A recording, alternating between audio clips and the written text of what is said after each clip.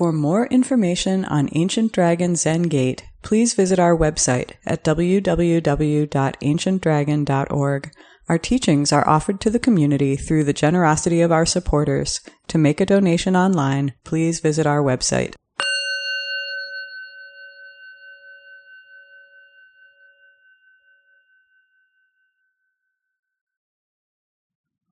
The unsurpassed, profound, and wondrous Dharma is rarely met with even in 100,000 million kalpas.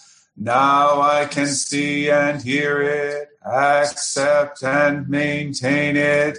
May I unfold the meaning of the Tathagata's truth.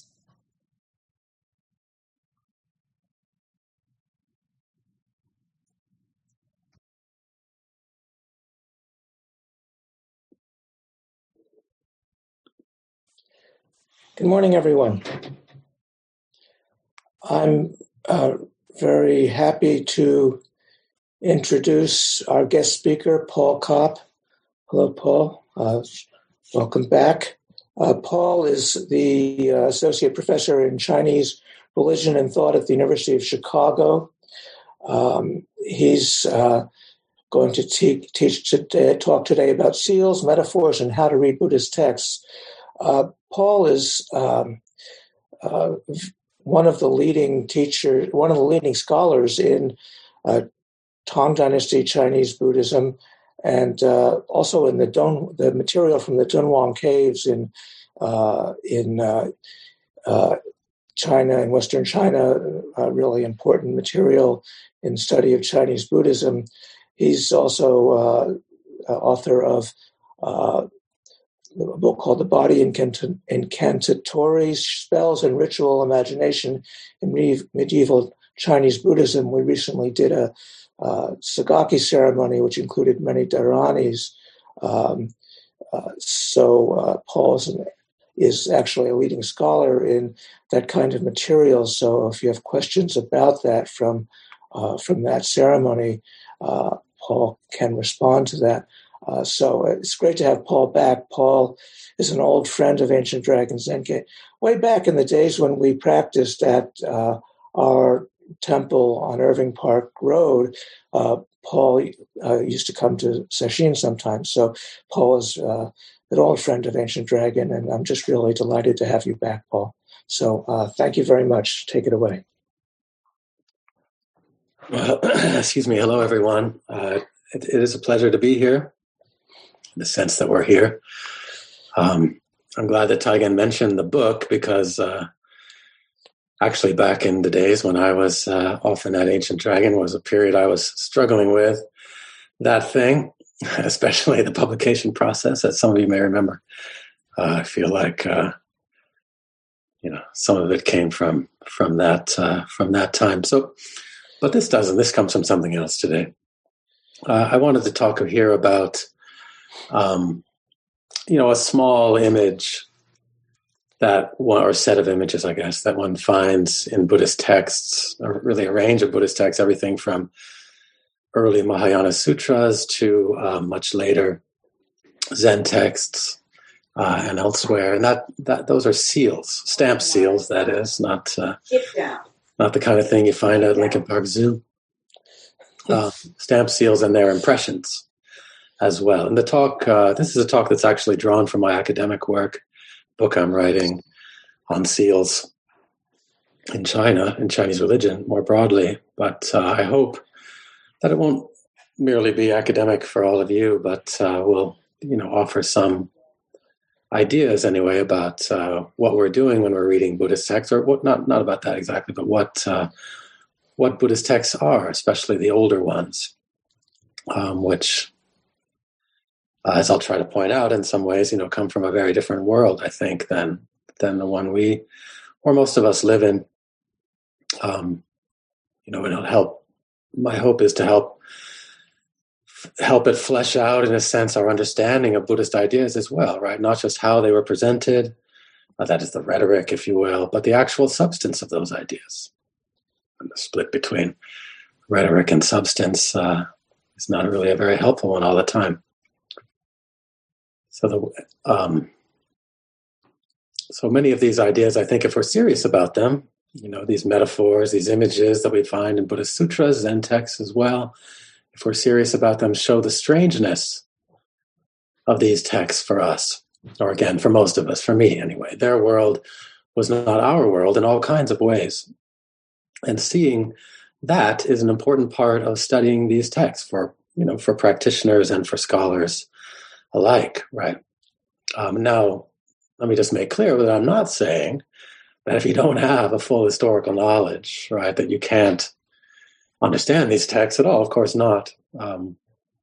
We all here will know, and we all are here in part because I think we can understand them, right, to a very great extent. We get a lot from them, of course.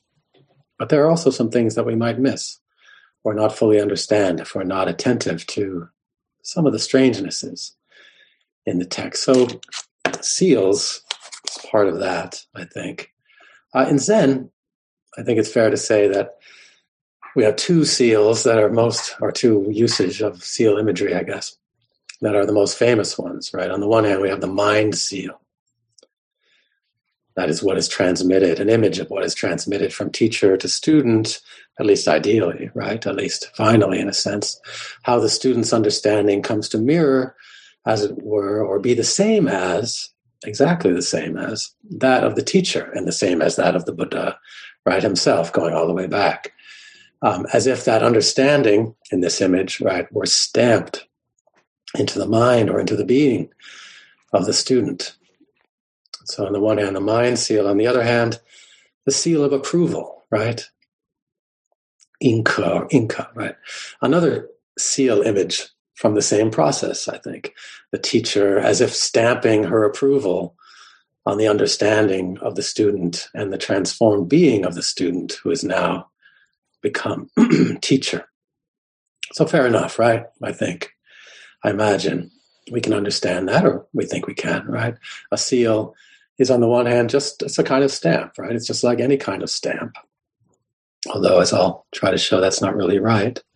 Or a seal is just like a signature, in a way. And modern signatures, our signatures and their seals, right? They do a lot of the same work. The teacher, in a sense, signs off on, as it were, the attainments of the student, and the seal of approval. Again, I think it's not totally right, but it gets us a lot of the way there, right?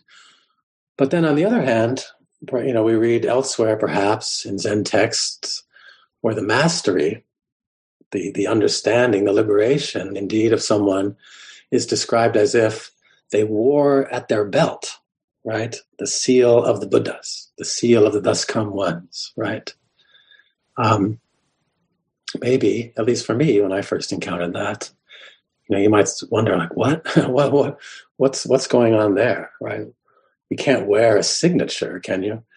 Or you just wear the stamp on your belt, and that somehow embodies within you or it's a deep imagery, let's say, of your own liberation or mastery or whatever the favored imagery is, right? I think, right, it's the wager of this talk anyway, and part of the book, right, that when we encounter those images, there's strangeness, that there's something in the strangeness, right, that if we can dig into and think about, wonder at, will get us closer to what's being talked about in these bodies of Buddhist literature.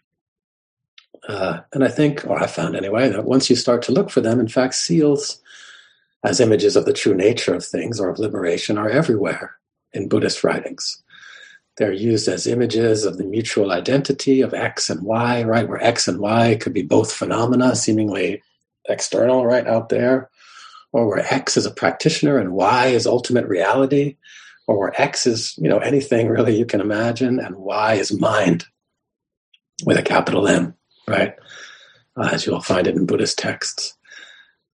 The oldest, and probably the most pervasive of these images is found in various concepts that following one of their most general versions, I call reality seals, right? stamps of the real.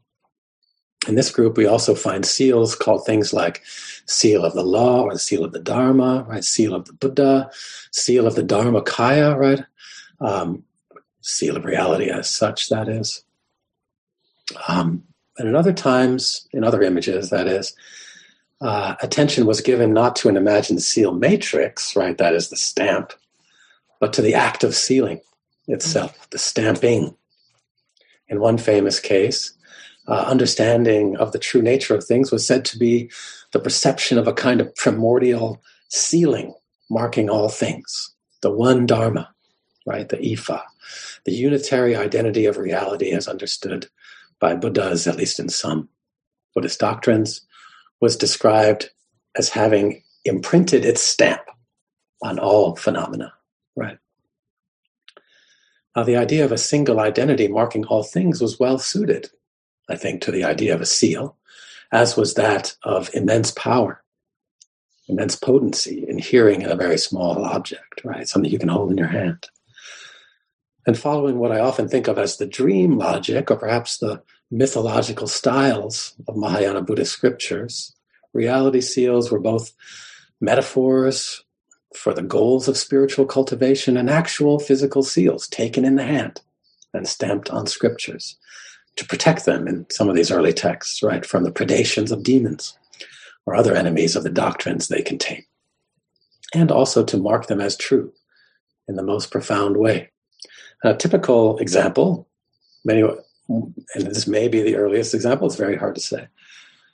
Some have argued it is found in a text, an early Mahayana sutra called the Meditation of Direct Encounter with the Buddhas of the Present, or the Pratitpana Sutra, where we are encouraged to rejoice over the teachings, to copy them out on fine silk, and to stamp that silk with the seal of the Buddhas, and then to make offerings to it, which all seems kind of straightforward, I think, right? At least, we can understand that. But then the text asks, here's a quote, "What is the seal of the Buddha? It is, namely, that which cannot act, is without cravings, without desires, without conceptual thoughts, without attainments, without aspirations, without rebirth, without preferences, birthless, non-existent, non-grasping, non-caring, unabiding, unobstructed, non-existent, unbound, exhausted of what exists, exhausted of desires, not produced from anywhere, imperishable, indestructible, ineradicable, the essence of the way and the root of the way. As to this seal, the Arhats and the Pratyeka Buddhas, that is, as you may know, the kind of standard straw men of early Mahayana literature, they cannot destroy it, they cannot ruin it, and they cannot impair it. Fools doubt this seal. It is the seal of the Buddha," unquote. I think this account, it's a nice one, is helpful for understanding what seals were in these texts because it vividly brings together so many aspects of conceptual and ritual seals in these texts. First and most simply, the seal of the Buddha, whatever else it is here an actual seal to be stamped on a material medium. So one might, given the nature of the seal, as the Buddha describes it in this passage, say, well, that it's just a metaphor, right? It should not be understood as a material object at all, but purely as a metaphor for a particular samadhi, right? That is, samadhi, the contemplative vision of reality described in the sutra. Indeed, reality seals very often figure understanding said to be gained in samadhis. And this is an important and maybe the most important aspect of their history, reflected in a large body of Buddhist scripture and philosophical literature. But to take the image here in its context within a tale, right, within a story, as only metaphorical would miss something, I think, in this text. But we do find purely metaphorical images of seals in Buddhist texts, and I'm going to talk about one at the end of this talk. But they tend to appear within the abstract discussions of doctrinal treatises or scriptural commentaries. And that's, a feature of the nature of those genres, which tend to dissolve, I think it's fair to say, the concrete narrative components and styles of scriptures within abstract doctrinal systems. In stories, as here, the logics of narrative demand, first of all, literal reception, a seal in these contexts, in Buddhist sutras, is first of all, or whatever else it might be, right? A clear-eyed vision of the nature of things, for example, is first of all simply a seal, a small carved object to be held in the hand or worn dangling from a cord at the belt, right? A practice that we find across the ancient world, really. The Afro-Eurasian world, as they say.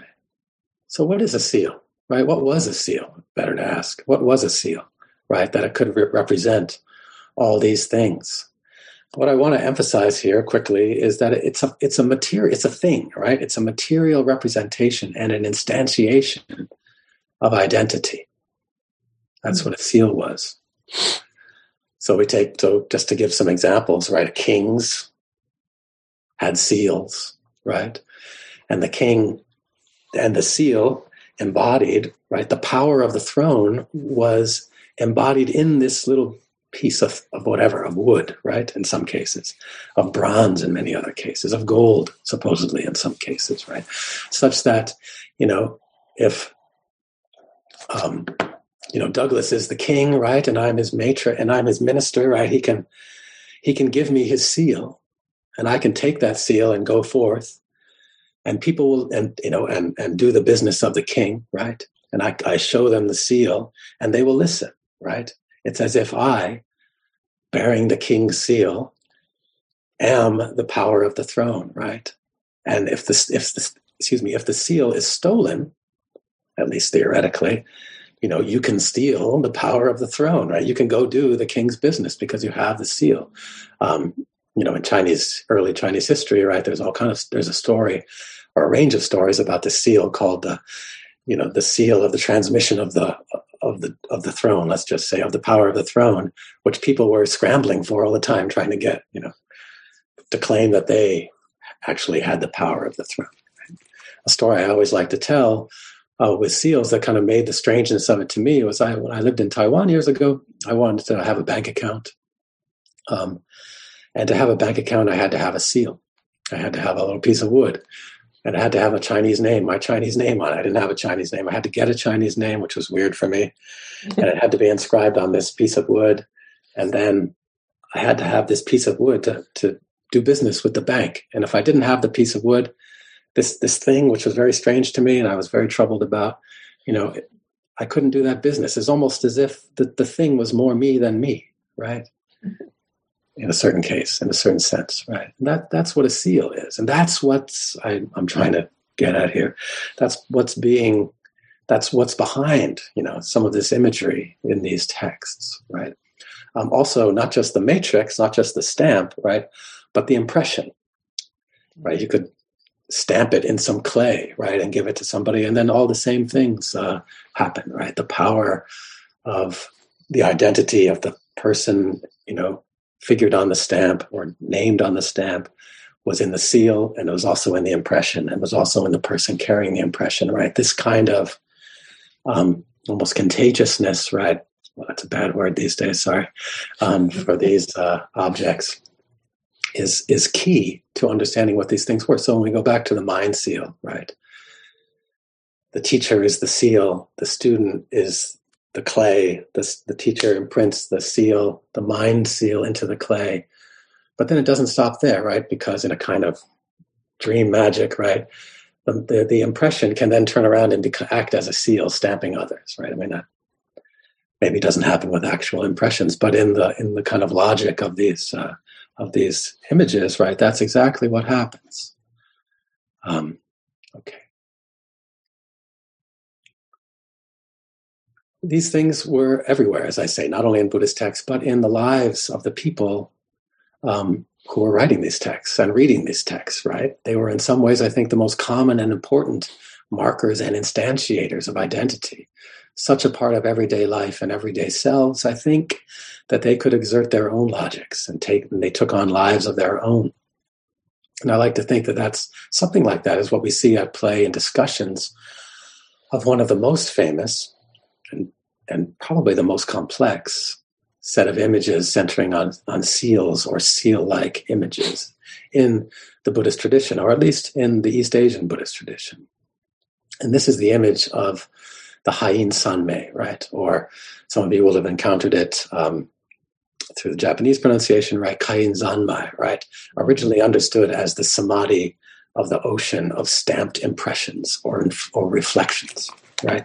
This is an image of the infinitely vast welter of phenomena as it is experienced by Buddhas, and of the comprehensive vision, or again, samadhi, that one can attain oneself as a practitioner, right? Through practice. Most basically, just thinking about what the image is, right? It's an image of a vast sea, perfectly calm, right? Utterly calm, utterly flat, and thus acting like a mirror, perfectly reflecting all things. The image draws, of course, on the very old Buddhist idea of the mind as mirror, right? And it is, again, in its earliest cases, an affirmation of the infinity of phenomena and of the power of the mind to grasp it all, right? In these particular states called samadhis. For example, in a 5th century Chinese version of a text called the Great Collection Scripture, right, the ADZG, in a passage widely quoted in later tradition, it's asserted that when one attains this samadhi, one attains complete comprehension of all phenomena and perfectly understands the meanings of all scriptures, such that one can effectively preach all the discourses of the Buddhas, and one comes fully to understand the minds of all beings. Using the central trope of this Hain, that's this ocean seal, right, or ocean impression, wherein the mind of an awakened being is likened to the water of a great ocean, the text has the Buddha state that the samadhi is named, quote, Great Hain, that is, here clearly, the great ocean of reflections, because the mind in the samadhi is, again, like the great ocean that reflects the images and the bodies, focus on bodies here, interestingly, of all beings in all external forms. And simply, and as an aside, I think it's interesting that the great modern encyclopedic dictionaries of the Chinese language, the Japanese Daikanwa Jiten, the Chinese Hanyu Datsudian, they both give this passage as the earliest example for the modern sense of this word stamped image, right, inshan, as meaning mental impression, or the kind of sense you have of something. Right? That seems to have come from the Buddhist tradition, interestingly. Okay, but you may note, where's the seal? There's no seal there. I bring up this image, right, the ocean of seal impressions, not for this initial understanding, but for what happened to it later in the Buddhist tradition, right? Because fairly quickly, writers made use of the fact that the in, right, the impression, which also means seal, does not only mean seal impression, but also seal matrix, that is stamp. And though the initial use intended the former, the latter was very clearly there for the reader and the writer. That is, they have seals on their belts, right? They're using seals all the time. The seal has its own kind of magic, kind of power, social power, right? And I like to think that this was in part driven by the seals that they wore in their sashes, right? And that embodied their identities, these just potent little things. Seeing it, this sort of leakage of the matrix right into the impression here, opened the image up, I like to think.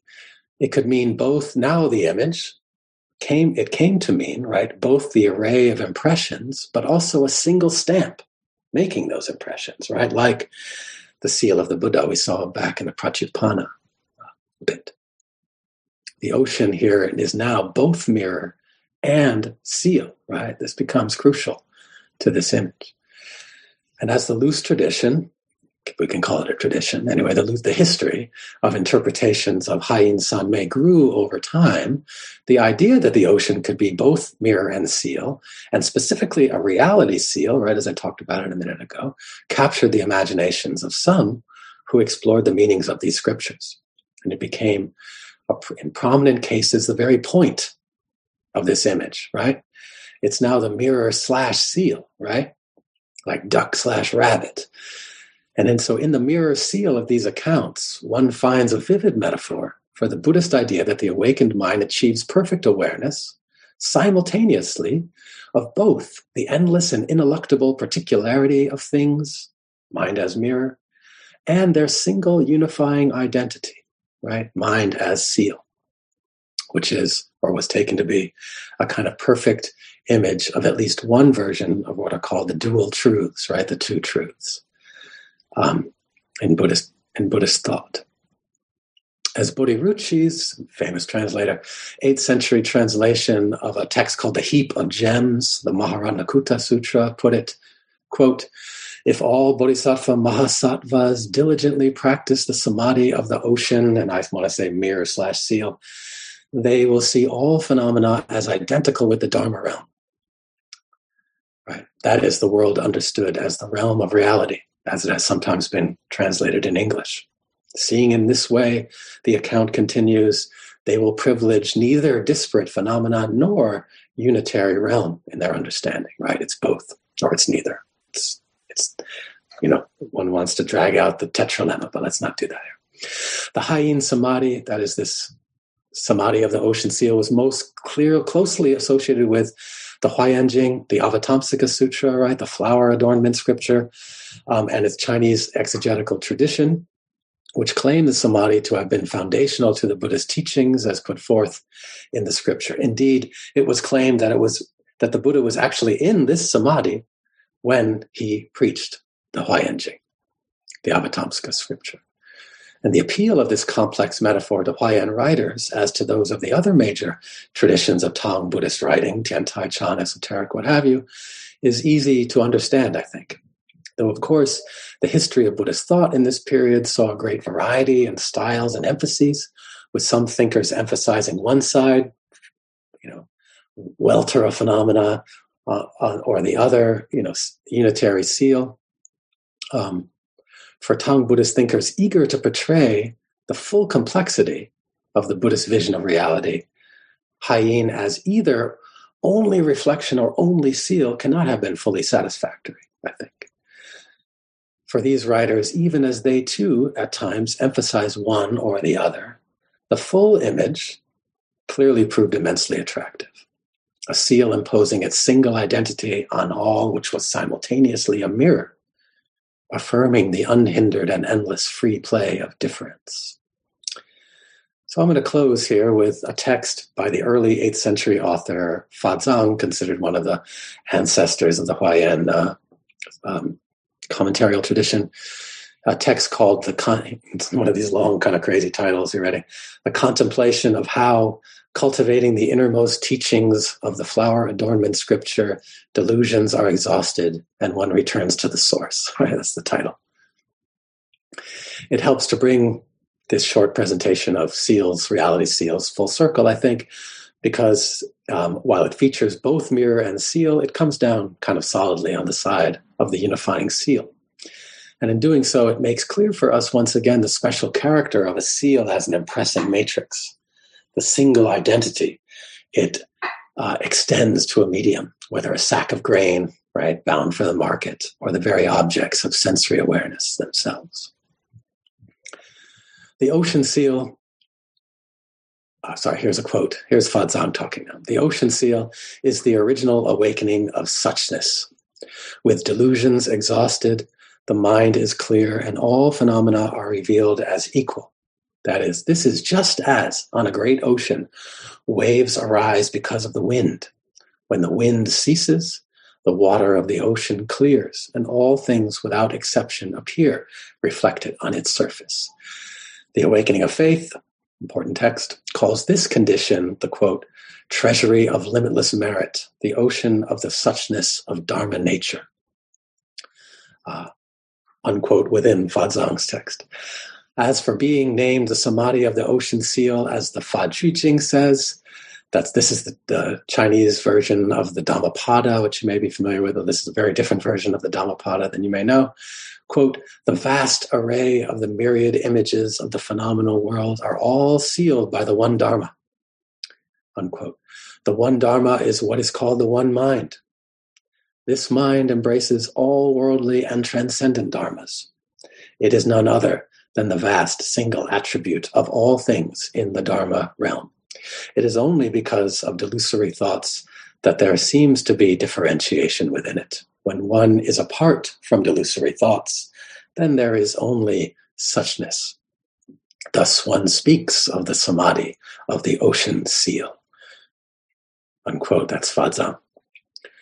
Now, some of you will recognize the text, one of the texts invoked here, the Mahayana Awakening of Faith, right? And just tremendously important text in East Asian Buddhism, Zen 2, which features the metaphors of wind and delusion stirring up waves on the sea of mind, right? Here, of course, stilled so that the conditions of the samadhi of the ocean seal can prevail. The passage is clear in its emphasis on the singularity of mind and world, again, reflecting the awakening of faith's own emphasis and using its terms, right? It's like I always use the example of Lake Michigan, right? You go to Lake Michigan, you don't just see, water, pure water or flat water, you see water and it's different features, right? And waves, right? And one wave, endlessly falling into another wave, or one wave endlessly arising and falling away, right? And the awakening of faith makes a lot of, on the one hand, you have endlessly transforming difference, which is at the same time only one thing, water, right? I mean, this is what the text does.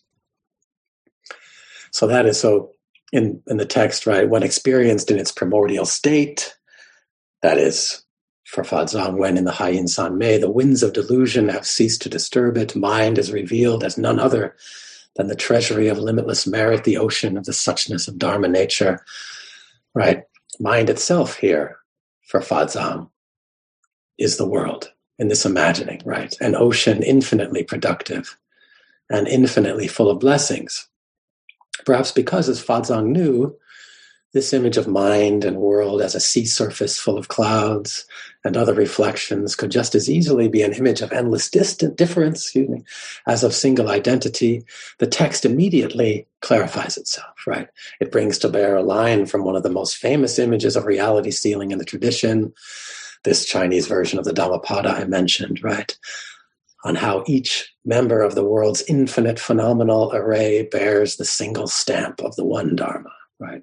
Fadzang immediately identifies this as the one mind that is none other than suchness itself, the absolute undifferentiation of things.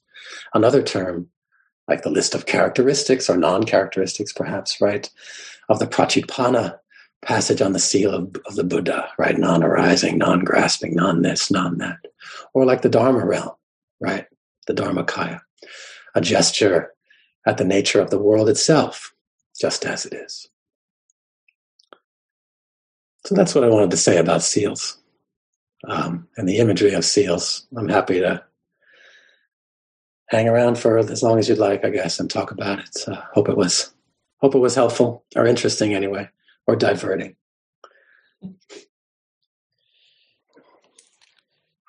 Thank you very much, Paul. So we have time for discussion, questions, responses. I have one to start off, but just to let people know, if you go to the bottom and click on the participants window, you can raise your hand there.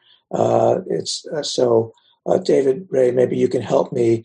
I'll call on people when they raise their hands or indicate it on the participants window. I can't see everybody at one time, but I want to start off by asking a question myself first, just to mention that when I lived in Japan, similarly, I had one of those seals, and I had to open a bank account or anything, I had to use that seal. Fortunately, I had the name Taigen, which I could use as my seal. But it's kind of like having a driver's license here. It's your identity card or something. Yeah. So I had to use that. But I have a question, Paul, which is the character in, which is seal, I believe also is the character for mudra, which is like, our hand position or various other physical expressions or gestures or postures or attitudes. And I wonder if you could comment on the mudra as a seal, a physical expression of that. Yeah. The word mudra means seal, as people who study Sanskrit here will know, right? And so when these texts were translated into Chinese, they took the kind of main word. There are other words for seals, but the kind of main word for seal, and that's in, So, I mean, it's a complicated subject. I mean, it's an important one, right?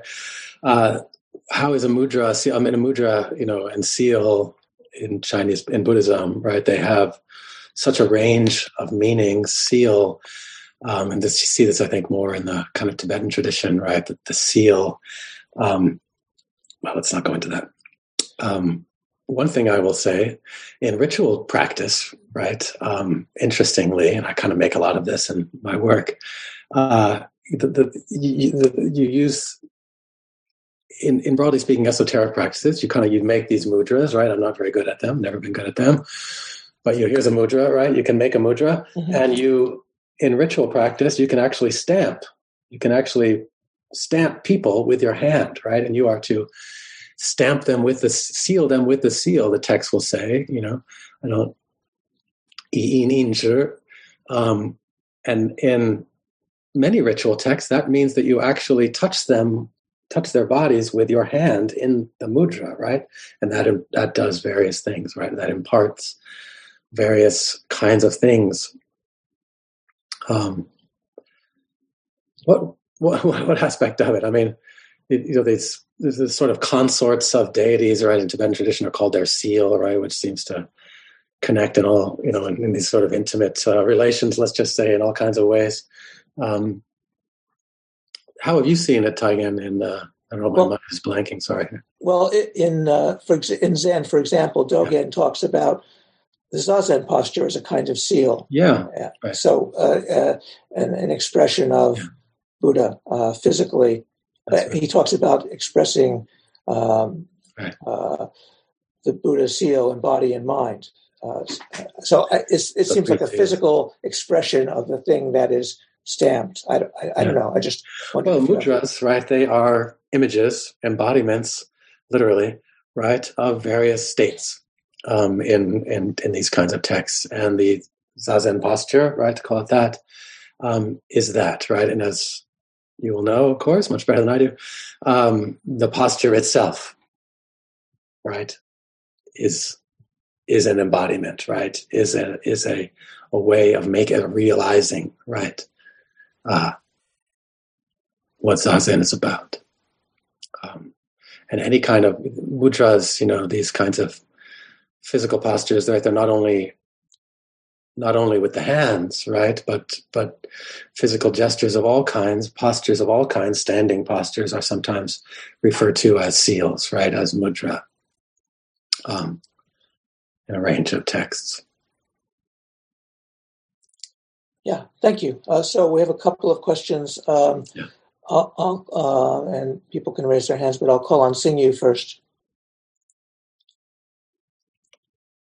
Hi, Paul. Thank you for your talk. So also commenting on what Taigen just said and what Paul just said, I have when I was in China, and it's the seal is often used, and I know that like different materials for making seals can a lot of like social status things, and yeah, of course. I know that nowadays, like sometimes like this sort of stone called chicken blood is really like a luxurious thing in Chinese 鸡血石. So that's something I recalled, and so I am curious about, so in this sense of seal, or like there's in the word seal, there is a sense of imprinting or like impression, as you just said. And I'm wondering, there's also, if I think about this word seal, I think about like completing something or signifying a, for example, we seal at the, like, put a, I don't know, stamp our document at the very end when everything is finished, or we stamp an envelope, let's say. And so I wonder if there is also this sense of completeness in this, in for seal in the Buddhist context. Yeah, that's a great question. First, just quickly on the materials, right? I mean, Seals are a vast subject, and outside the kind of stuff I typically talk about, but feeding into it, right? You in Chinese governmental practice, right, going back to the Han Dynasty and before, depending on your rank in the society, you're allowed to use a different kind of substance, right, for your seal, right, and if you are not allowed to use a substance above your station. Also in ritual practice, the kind of magical side of things that I like so much, we have seal manuals from Dunhuang that didn't survive otherwise that talk about, different kinds of wood, right, to be used on different kinds of seals, magical seals, let's call them, for different kinds of purposes, right? And this, I like to think of this, among other things, as part of, the sort of materiality of these objects, the thingness of these objects, right? That it's not just the image on the seal that is the thing, right? The signature, as it were, right? That is being stamped onto something, but actually the substance of the seal itself, right, is important. And anyway, one could go into that, talk about that for a long time, but this question of what they're made out of, right, what they are, right, ends up being central to just whole different bodies of discourse on seals, right? I don't actually know what chicken blood stone are, but I'm going to look that up, right? Probably hard to come by. The other issue, right, sealing as completion. That's a great question. One thing that immediately came to mind, something I often say when I talk about seals, is that, we have the word mudra, we have the word in, and we have the word seal, right, in 3 different languages. And one thing you have to do when you start talking about all this stuff is sort of saying, well, to what extent do these meanings overlap, and to what extent do they not overlap, right? Mm-hmm. And one way, interestingly, they do not overlap, at least with English and Chinese, is that in English we say, you can seal something, right? You can close it up, right? This is not a way that you can confirm or deny this, for me, but in my sense, this is not something that you use the word in for. You don't in something, right? And there are other feng, right, which is another word connected with seal, which means actually to seal in that sense, and by association, that comes to mean a seal. But the basic concept of seal, right, does not include, interestingly, this closure, right, in this, that kind of perfect enclosure, right, in the sense of sealing in English, right? You seal an envelope, not just by stamping on it, but you just close it, right? And so closure, in a sense, right, closure, not to emphasize the pronunciation too much, closure as sealing, I just don't know. I'm not thinking of anything. But I'm going to think about that now. I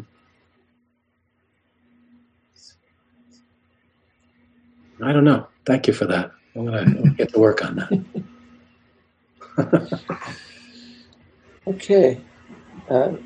Thank you for the question and the response. Eve Pinsker, you're up next. Well, that's interesting if it doesn't have that association with closure.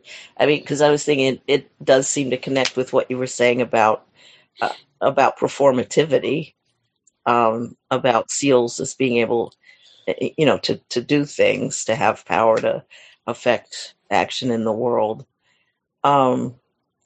Anyway, what I wanted to ask about, so I presume you're familiar with Charles Peirce's distinctions between icon, index, and symbol. Yeah. And I mean, to me, when you get the most power for performativity is when you get signs that are all 3 at once. And it seems to me that seal fits that, the way you're talking about it, that seals and the act of sealing, that they conflate that, being symbols, icons, and indices. Yeah. How can you say more about that? What about how do they all come together in the seal in your mind? Well, the on the symbolic level, the ideas about conflation between the world, the mirrors of the world and the mind and the particular and the general. So I would put that, like in the symbolic realm, that there's been this like philosophical discourse that's invoked by seal. And then the physical seal, the relation between the matrix and the stamp is indexical, that they're physically part of the same, thing. Yeah. And then when you bring the seal into contact with paper or what you're stamping the image on, that's an indexical relationship. And that's where you get the power to do things in the world, the performative power. Yeah. And then, but yeah, like I said, it's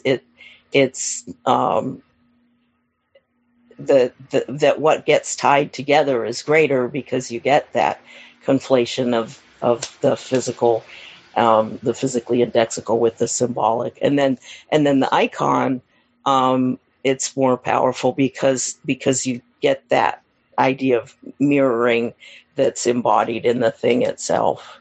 Yeah. That you have an image that gets stamped on something else, and so then you get that, the idea of the icon too. Yeah. Well, thank you for that. I admit in my own stuff I kind of resist going kind of full semiotic, whether Persian or otherwise, but there's a scholar at NYU named Brigitte Bedos-Razak, a scholar of European, mostly British, I think. Yeah. Stuff, and she has a whole book where she goes in, she kind of makes Persian connections, in great detail. It's completely fascinating. She's one of the maybe the best in my mind anyway, a scholar of all this stuff. One thing that I do find helpful in the kind of broadly speaking Persian world, right? And here I think about this anthropologist at Michigan named Webb Keane, right? I know him. You do? Okay. I never met him. Student. He was, did you ever, I don't know, I was wondering when you're talking if you knew about Pete Becker's book, Beyond Translation, Essays Toward a Modern Philology. So Webb Keane was a student of Alton Becker, and so was I. Oh, okay. Beyond Translation, I'm writing that down here. Yeah, Essays Toward a Modern Philology. Alton, or Pete Becker, was professor at Michigan. I was an undergrad there. Okay. And he studied Wayang, studied Javanese shadow plays, and he studied under a Dalang in Java for 2 years. And one of my favorite academic essays is his essay on Javanese Wayang, and it is about, and his whole book, which is a collection of his essays, is about reading language and texts across cultures. And anyway, Webb Keane was a student of his. Well, that's great. No, thank you for that. I'm going to go read that book. Just one thing I wanted to say just very quickly is that Keane, he kind of brings in this, broadly speaking, Persian insight that it's, the particular instantiation, the materiality of it, right, is key. And that's, infinitely helpful when thinking about seals, right? But thank you. Yeah, thank you, Eve. We have a whole bunch of people who want to ask questions, so let's keep them somewhat concise. Anyway, Paul Disco, please, you're up. I have 2 questions, but I think I'll stick to the simple one. Why do you think, or what is the history of the red color of the seal? This seems to be quite common throughout East Asian Buddhism or society in general. Right. Sorry, please. Yes. I mean, do you have some idea of what the origins of that is, and what significance it has as being that particular red color? Yeah, not a good answer. Red, of course, has a range of associations in China. It's the among other things, it's the lucky color, right? It's the positive color. It seems to have associations with kind of life, right? I will say, and I don't know if that's helpful or not, it may not be, but going back, say, looking at Dunhuang manuscripts where we can actually see the color, right, of these stamps, there is a distinction on the manuscripts between the official stamps, right, that are on, a range of manuscripts. For example, monastic ordination certificates, right, when people became monks, became ordained, you had to have you got an official certificate from the government, the local government, and those seals are always in red. Interestingly, there are a range of personal seals that show up on the manuscripts that are almost never in red. They're almost always in black, which is the regular ink color. So I can only, this is not a question I've gone into, but I can only affirm, that going back as far as we can see, that official stamps were in red, right? And personal stamps outside of Dunhuang were occasionally in red, but usually not in red. So there seems to have been, at least initially, a kind of, something, it was a color that the government kept for itself, right? That ends, I think, when you get this explosion of personal stamps, personal sealings culture in around the year 1000, beginning of the Song Dynasty or so. And so you'll see stamps on paintings, seals on paintings, they're very often in red, and that association with government seems to have, or kind of unique association with the government the state seems to have fallen away. But sorry, I don't have a good answer to that, but I can only kind of give a little sidebar on it. Hope that's helpful anyway. Thank you, Paul. Thank you. Again, bunches of questions. And I have you on the listeners on. Douglas next. Oh, thank you very much. As you were speaking, I was thinking of something in my own former area of expertise, which was law, and how even in this country, seals, until very recently, were required for documents to take effect. So for corporate actions, formal corporate actions, the seal could certainly be used and was required to authenticate documents, corporate documents or contracts, that sort of thing.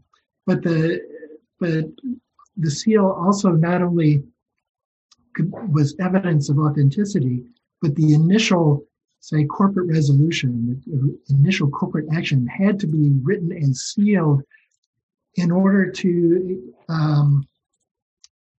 so that the seal had a performative effect. The action was not finally effective until a document had been sealed. And that's really been the case as well for legislation in this country, that approval of legislation by a legislature is not completed until it's been sealed, generally speaking, by both the legislative and executive branches of the government. So a sealed document is not only authentic, but it's been empowered by the fact of its having been sealed. Yeah. And I think that carries over, as you were saying in your discussion of mudras as seals, that when we sit and we hold our hands in that Vairocana mudra, it's not just that this is the real deal, this is a sign of authenticity, I'm doing this right. But by taking the posture and form and hand symbol of Vairocana, we embody Vairocana, we embody Vairocana's awakening. And Dogen, with his influence from Tendai Buddhism, has the same sort of approach when he says, that the mind we have when we take the posture of Zazen is the mind of awakening.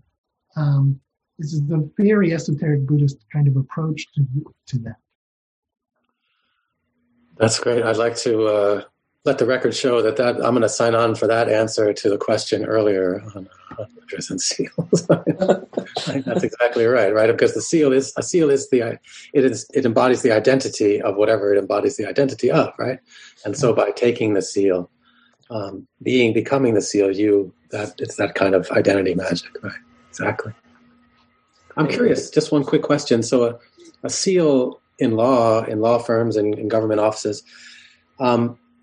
is it that one object that is the thing, or is it more like a stamp in my sense that, the object itself doesn't really matter. It's a kind of a ritual tool in that case. You just grab whichever one you happen to have because you have a bunch of them that all have the same thing on them.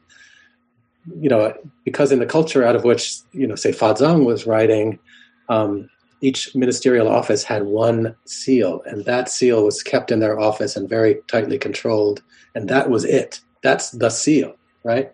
You can't make more than one of them. Well, that's still the case here, that the corporate secretary, maybe an assistant secretary, would have the corporate seal, which can either be a stamp or, in addition to that, the seal can be it'll be a metal stamp that's impressed on paper so firmly that it's an impression in the paper. In order to, in fact, to show it for photocopies to demonstrate authenticity, people have to take the sealed document and then with lightly run a pencil over it to show the raised portions on the paper that mark the seal. And that's less and less the case now, as the law tries, at least American law, tries to abandon what are frequently considered stupid or useless formalities.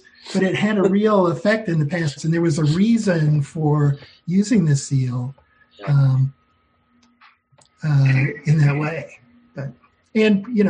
Similarly, even now, the seal of the notary public, which is also disappearing to some extent. For many documents, the document has no effect until it's been sealed by the notary public.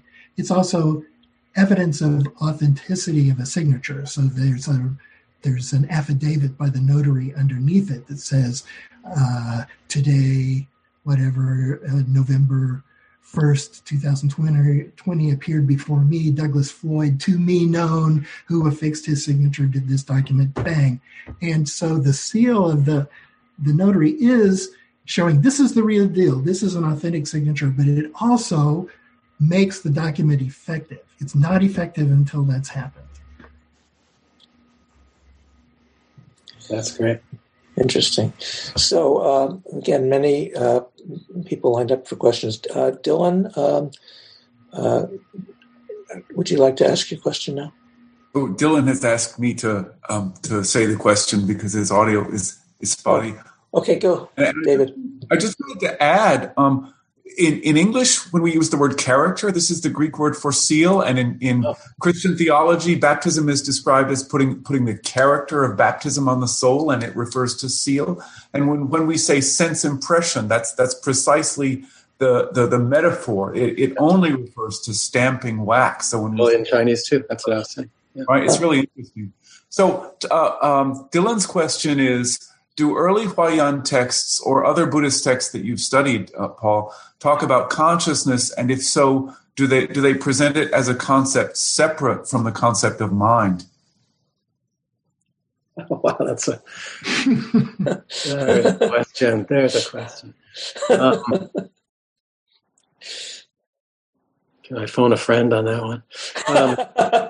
Consciousness separate from mind. Boy, that's interesting. I wanted to say no. But mind refers to a range of things in these texts, right?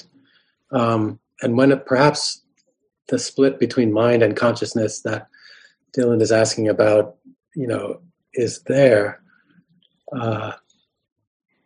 there's kind of awareness, right? There's individual awareness, and then, but often drawing on the so-called mind-only or Yogacara tradition, right, which Huayan was deeply infused with.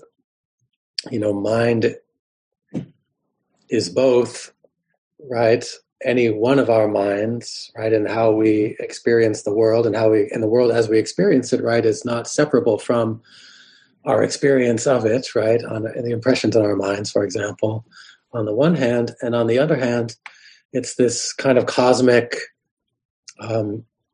completely depersonalized mind, right?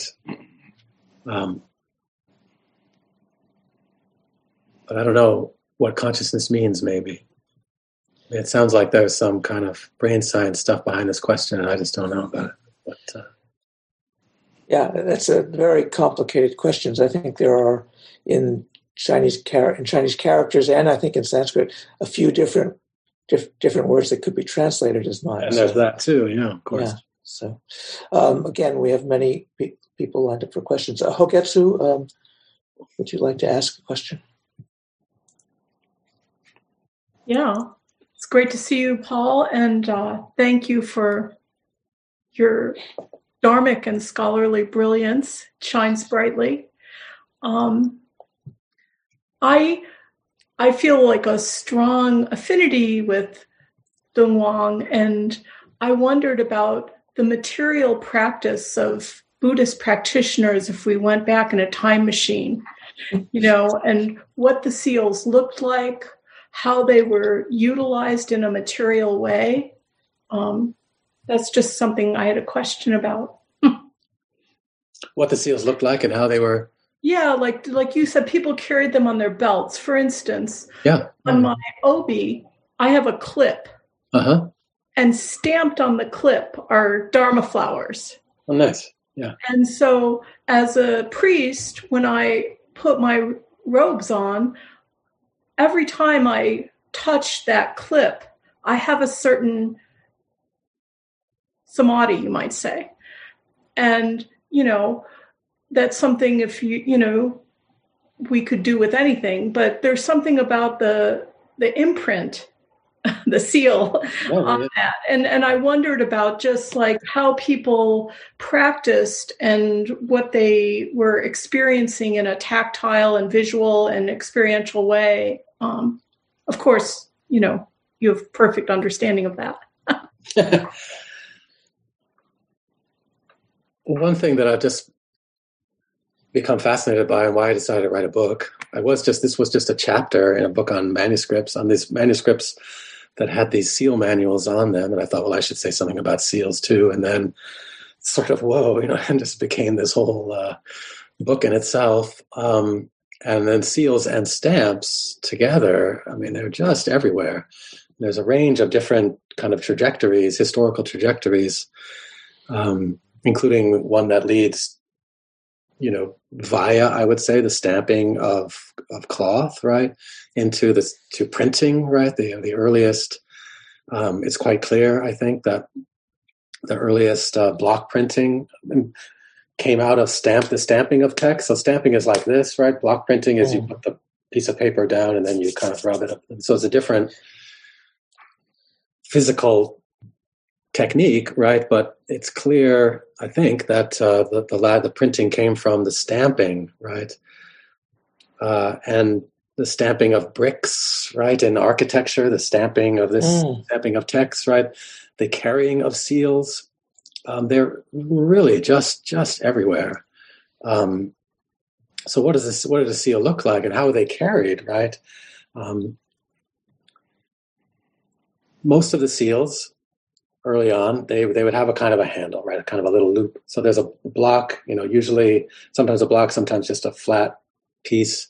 In Chinese seals are mostly just words, right? Seals, that is, there are many stamps with images, but what I think of as seals proper are mostly just words, names, typically.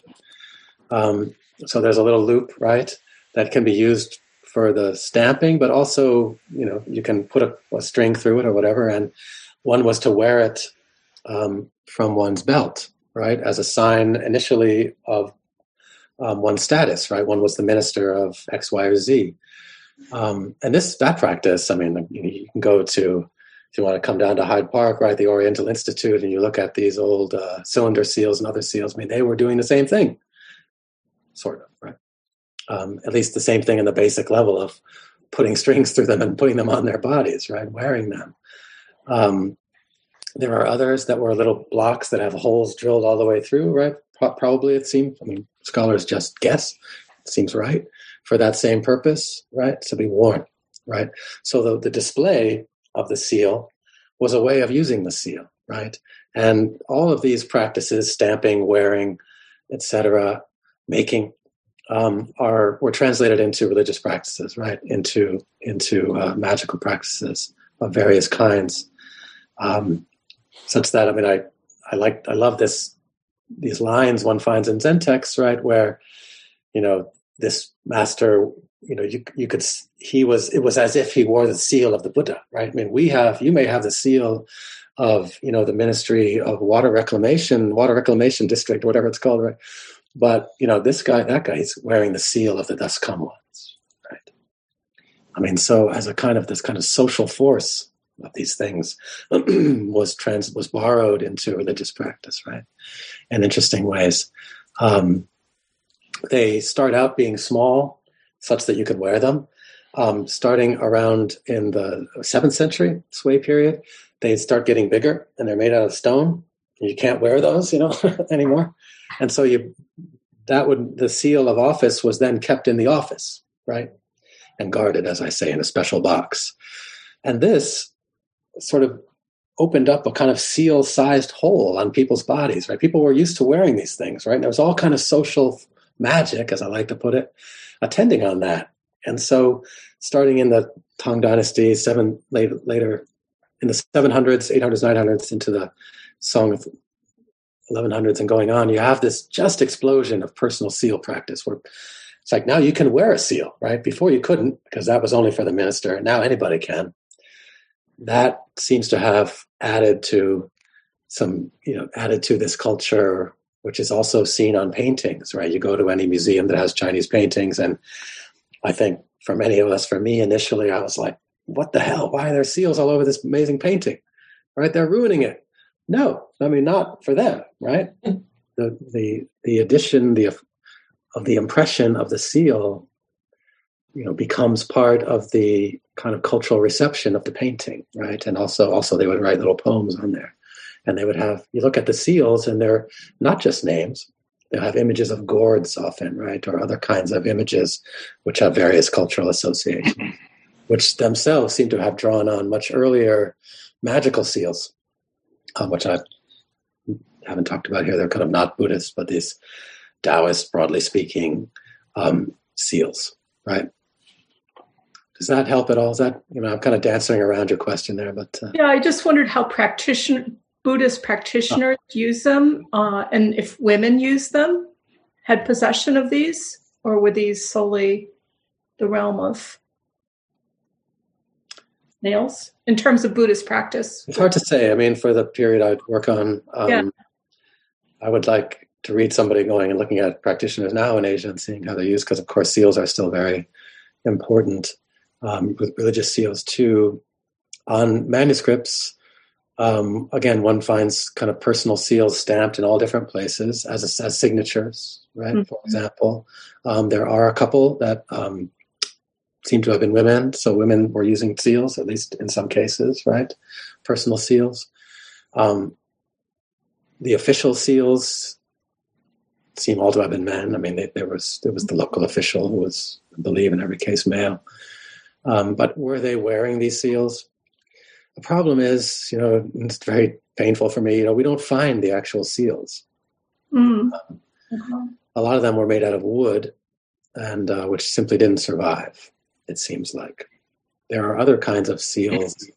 If we broaden it out to this broader, to my mind anyway, category of stamps, religious stamps, that were used in a variety of practices, like at the New Year, the community would gather at the riverside, right? Why the riverside? Because you have wet clay and sand there, and so you can stamp into wet clay, like at Dunhuang. The sand elsewhere is dry. It's not going to take the impression very well. So they would gather at the river, and they would stamp Buddha images and stupa images into the wet sand at the riverbank, right? As part of a very involved practice on New Year's Day that was for the kind of renovation of the world, right?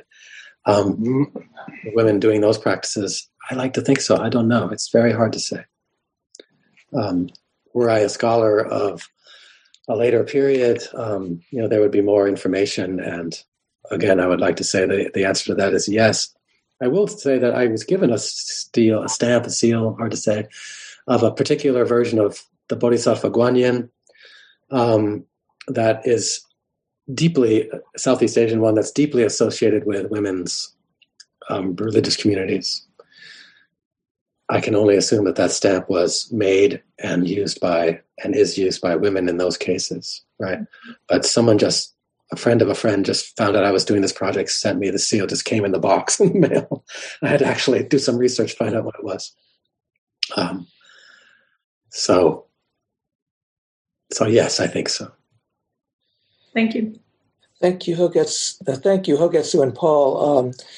Just as an example, I have this object which is made of wood. Yeah. And it's, I don't know if you can see, it's a lotus. I've used it, so I don't know if this is a seal or just a stamp, but I've used it on some serene name cards for Jinkai. Yeah. So it's a lotus stamp. Anyway, and just to add, we have a few more names, we can try and get to all of them. Just as a promotion, though, two things. First, this Friday coming in the evening, there will be our reading that Dylan and Jason sponsor of the Flower Ornament Sutra, which Paul mentioned. So we do that the first Friday of the month. And so that's this coming Friday evening. It's on the schedule. And I'm going to call on Nyozan next, Paul Copp teaches at the University of Chicago, and Nyozan has been leading our Wednesday evening Hyde Park group, and you're all welcome to attend that. It's the link for that is on the website, and there's a number of people here who attend that group. So I just wanted to mention that also Wednesday evening. So Nyozan, you're up next. Yeah, Paul, if this question falls out the purview of what you're really interested in and talking about, you can just dismiss it and make room for somebody else. But I am thinking that one of the other places in sort of the Buddhist tradition, we hear about seals, not always under that term. Sometimes they're called the 3 marks of existence, sometimes the 3 seals. And I'm just wondering if you could say anything about the way that notion of seal articulates with like the ocean seal, that kind of thing? Or are we talking about 2 different discourses that simply have a common vocabulary term? Yeah. Thanks for that. I would say that the marks of existence are, this is an image of obviously the deep character of existence, right? And this imagery of seals, right, is the same kind of image in that way, right? It is the deep character of something, right? The identity of something, and in the same way that impermanence, etc., is part of the identity, right, of existence in a sense, right? The nature of existence. Because of that, the seal would just, would work with that just perfectly well, right? I mean, in cases like the ocean seal, right, or the seal of the Buddha, I mean, that's exactly what it's talking about, right? The nature of things, right? The seal of the Buddha impresses the nature of things, right? As empty, as impermanent, as whatever, as unitary, the unitary body of the Buddha, perhaps, into things, right? Which, philosophically might be a strange way of thinking of it, but that's what the image is, right? And so the 3 seals, right? The 3 marks of existence, the 3 impressions, the 3 identities, natures marked into existence, right? Impressed into them. So I don't know if I'm answering the question, but it seems to me that it's just sort of natural that, writers would have had recourse to the imagery of seals, right? When talking about that, right? The 3 marks. Does that make sense? Yeah, thank you. Nice guitars. Thank you. Thank you. So a couple more people. Daniel Vogel, you've been waiting. Thank you very much. Your question. Yes. I wanted to, thank you very much for the talk. I found it extremely interesting. I don't have a question per se, actually, but I was just thinking a lot about, I know nothing about seals, and I was just thinking how, what a wonderful way it is that you've, found this road of understanding ourselves through seals, because in a sense, everything almost, I guess there are many roads to Rome, really. And, in my work, for example, as a clinical psychologist, I'm to me, feelings are seals in a sense. There are, whether we're studying our art or we're studying our belief systems. I mean, there are so many ways to understand ourselves. And I think it's fast because really there are many seals, I guess. It was just something I wanted to say. But also very quick example I had as well of a mental image that has meant a lot to me in the beginning of my practice, which was through this community. I remember a long time ago, of course, this image wasn't engraved in a real seal, but in a sense it was an engraved image in my mind. I remember in the very early days watching Taigen, if I can bring you into my example, settling in. I mean, I was sitting here awkward, not knowing how to fit into this community, a bit afraid of the pain maybe of sitting for an hour or whatever, but just observing this image of you, Taigen, settling in. So I noticed it took time for you to move your robes around and you're moving a bit, forwards and backwards.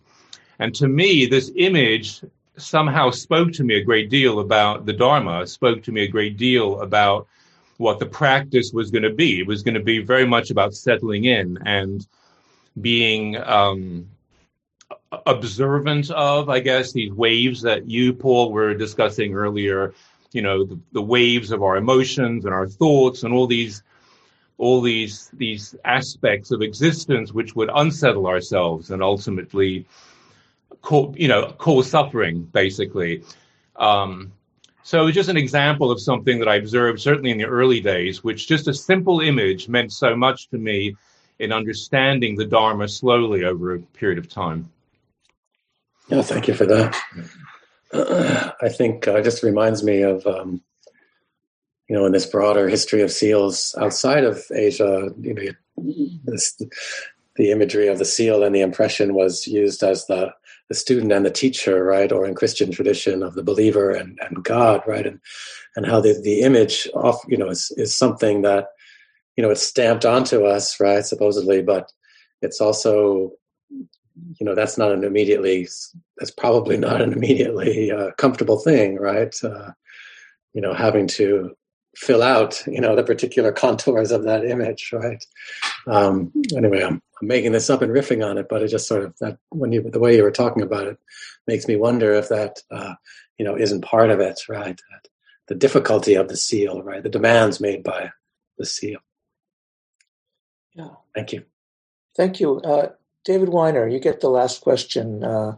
And thank you, everyone. And thank you, Paul, for, really giving us some context of a part of our tradition. David Weiner. Let me unmute myself first. It's really not about seals per se, but just a question that I wonder. We talk about the fifth ancestor receiving transmission and receiving the bowl from his teacher. And he took that bowl. Yeah. And that was his. Is that, in a certain sense, a seal? Yeah. Would that be considered a seal? Because he is taking that, and that is basically his, I guess, acknowledgement of his knowledge and his authority. So would that bowl be? Yeah, the robe too, right?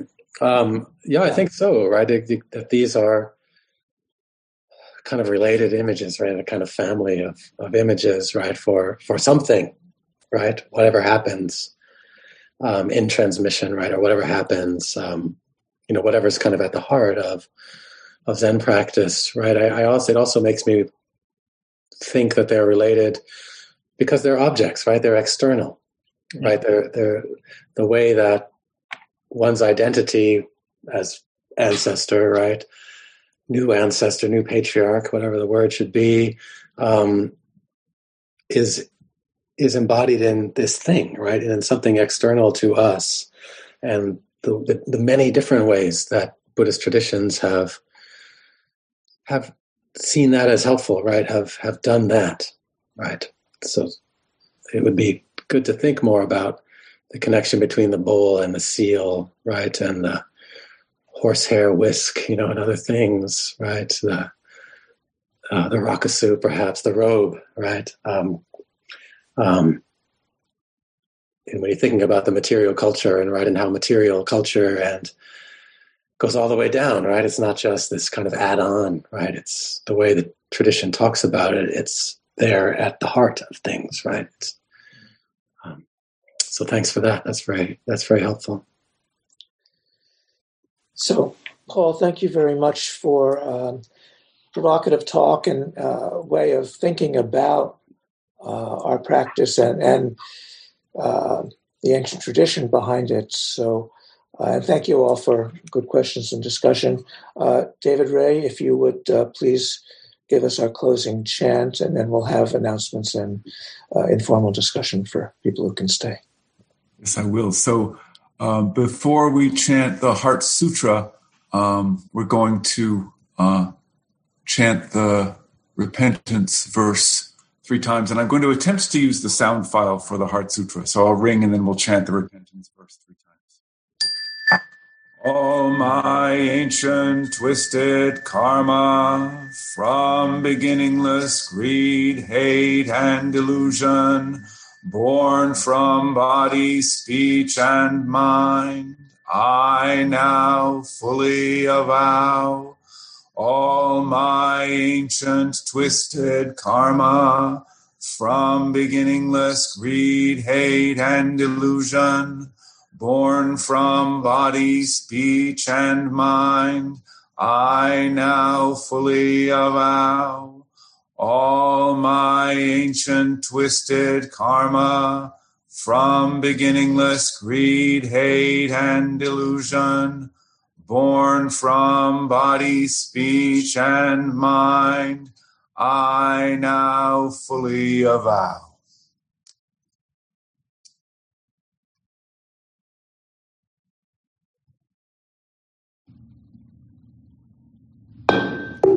Heart of Great Perfect Wisdom Sutra. Avalokiteshvara Bodhisattva, when deeply practicing Prajnaparamita, clearly saw that all 5 skandhas are empty and thus relieved all suffering. Shariputra, form does not differ from emptiness. Emptiness does not differ from form. Form itself is emptiness. Emptiness itself form. Sensations, perceptions, formations, and consciousness are also like this. Shariputra, all dharmas are marked by emptiness. They neither arise nor cease, are neither defiled nor pure, either increase nor decrease. Therefore, given emptiness, there is no form, no sensation, no perception, no formation, no consciousness, no eyes, no ears, no nose, no tongue, no body, no mind, no sight, no sound, no smell, no taste, no touch, no object of mind, no realm of sight, no realm of mind consciousness. There is neither ignorance nor extinction of ignorance, neither old age and death, nor extinction of old age and death, no suffering, no cause, no cessation, no path, no knowledge, and no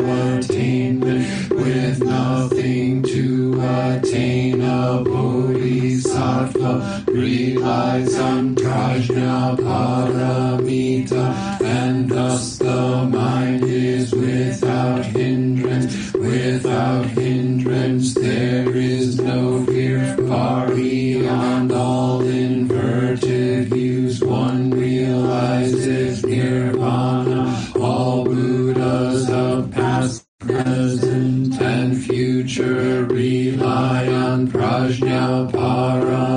paramita, and thereby attain unsurpassed, complete, perfect enlightenment. Therefore know the prajna paramita as the great miraculous mantra, the great bright mantra, the supreme mantra, the incomparable mantra, which removes all suffering and is true, not false. Therefore we proclaim the prajna paramita mantra, the mantra that says gate, gate, para gate, parsam gate, bodhisvaha.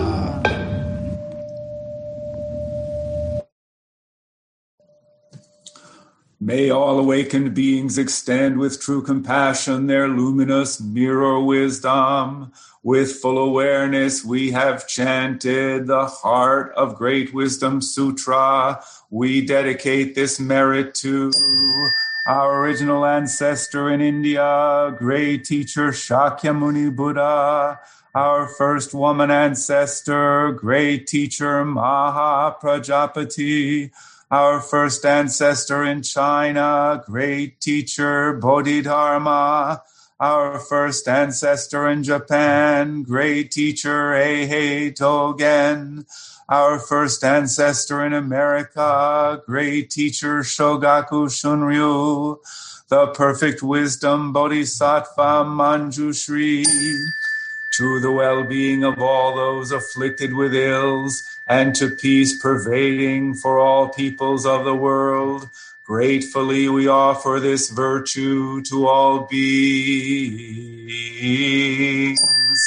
All Buddhas throughout space and time, all honored ones, bodhisattvas, mahasattvas, wisdom beyond wisdom, Mahaprajna Paramita.